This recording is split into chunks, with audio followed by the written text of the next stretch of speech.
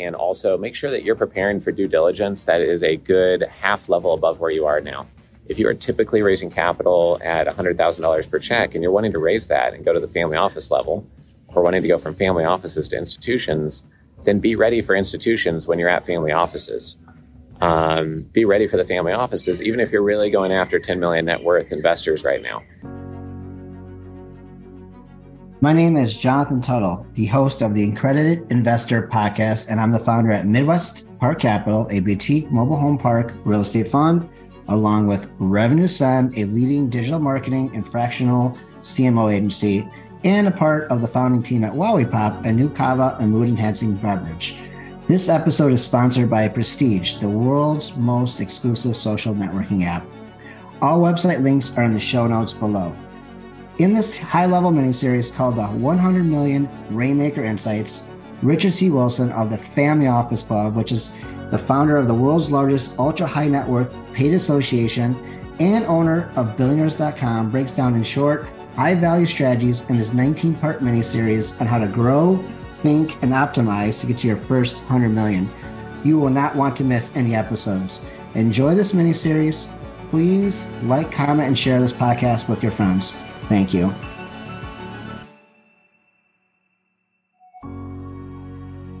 Hey everyone, Richard C. Wilson here, coming to you from Maui today. This is module number 14 in our $100 million Rainmaker series. This is an important one.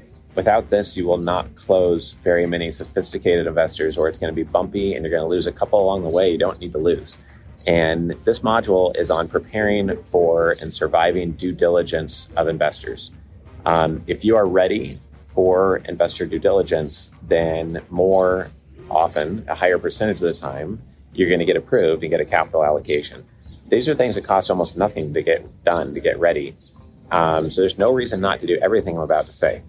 One thing is to make sure that you are ready for tough questions. You don't get emotional or defensive about it, and that you're able to respond very quickly. I don't know how many times we work on deals and we ask questions and then somebody takes 5 weeks to reply, 3 weeks to reply. They never reply, and we have to follow up after 2 weeks saying, hey, do you have any answers to these questions? It's basically like, hey, do you want our capital? Are you serious about raising capital? And so that's something that really slows down deals. Really need to be responsive, precise, actually listen to the questions and address all of the questions when being asked. Otherwise, people just may not want to do business with you. One of my billionaire clients I've done a lot of transactions with has taught me that if someone's really bad at answering emails and they're always slow or always bad, that's a sign they're not someone he really wants to do business with. They either don't take their business seriously, or they're distracted, or they're not taking him seriously, or they don't work enough to actually communicate with people and get back to them. And if they're really bad at communications, then, that's something where he makes them 80% sure he just wants to move on. So it's a form of due diligence alone. It's just how well or poorly you communicate. Another couple of ideas. If you can, try to get some sort of due diligence report on you in your data room. I'll go into what a data room is in a second. A due diligence report on you, or an investigative background check done on you, your partners, or your team, and have that available for investors so that they don't have to go and pay for one themselves. Depending on who you get that check done through, you may or may not be allowed to share it openly with others, so check on that. But getting a background check done and then documenting 7 references so that someone has called and checked 7 references for each of your main partners or your number one CEO, and having that on file can be very helpful. That way, when you go to an investor, you can say, here are 7 reference checks, here's the background check, and here is what's called a data room, which is just simply a secure area where you have all the files that someone doing intensive due diligence to maybe invest with you would want to review. Those could be informations on your backgrounds, on full resumes of your founders, on your track record, in-depth financials, financial models, pro forma models, tax returns, balance sheet and income statements, etc. That way, whenever there's questions, they can dig into that data room and find what they're looking for. So those are a couple of important things. Another couple of things to watch out for is that some investors really want to get to know who you are as a person.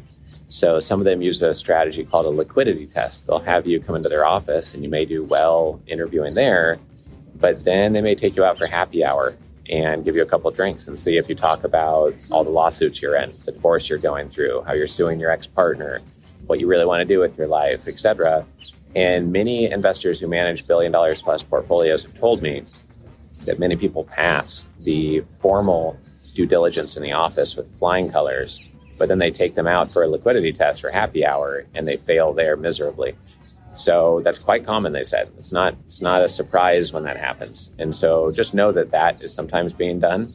Also, sometimes I've heard of investors taking somebody out for lunch.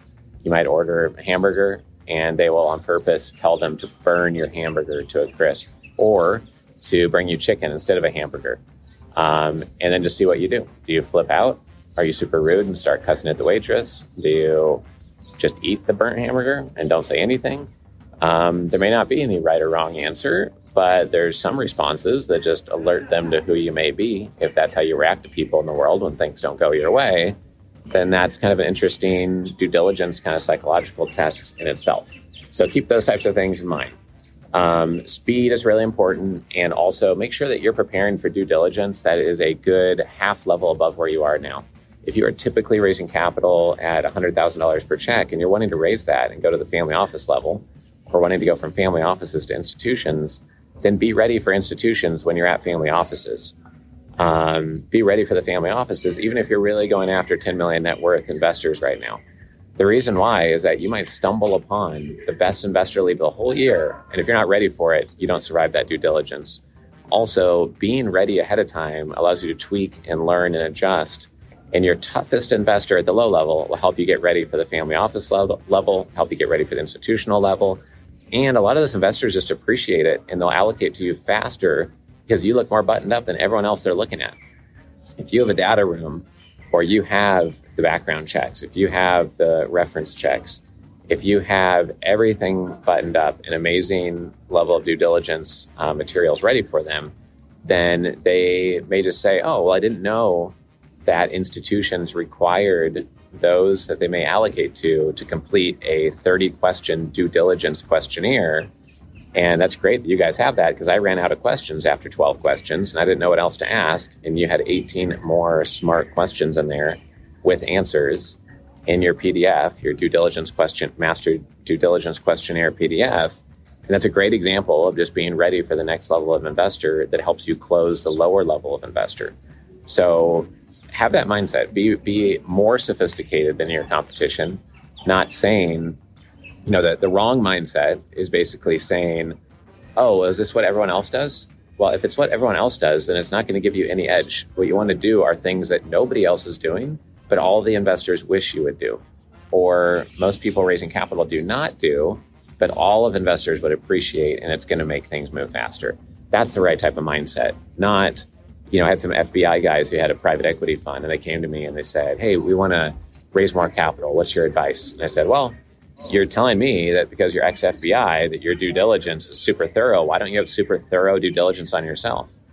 And their question to me was the exact opposite of what I was just saying you should do. They said, oh, well, does everyone do that? No, not everyone does, but you are claiming to be having an edge as an FBI, ex-FBI agent. So for sure, you should do that. And get the question out of your mind of, oh, is that what everyone does? And that makes it a good idea. That's the wrong way to think about it. So I hope this module on getting really prepared for due diligence has been helpful and kind of changes your mindset on the whole topic. If you're not ready, you'll get caught flat-footed. If you're really ready, you will convert investors faster. And the biggest investor lead you get the whole year may take you more seriously, where they might otherwise look at your assets under management or your revenue and think that you're not really ready for an investor at their size. This was module 14. Our next module is going to be finding investors and finding more of the right investors that we talked about when we defined your investor avatar. So we'll see you on that module next. Thank you.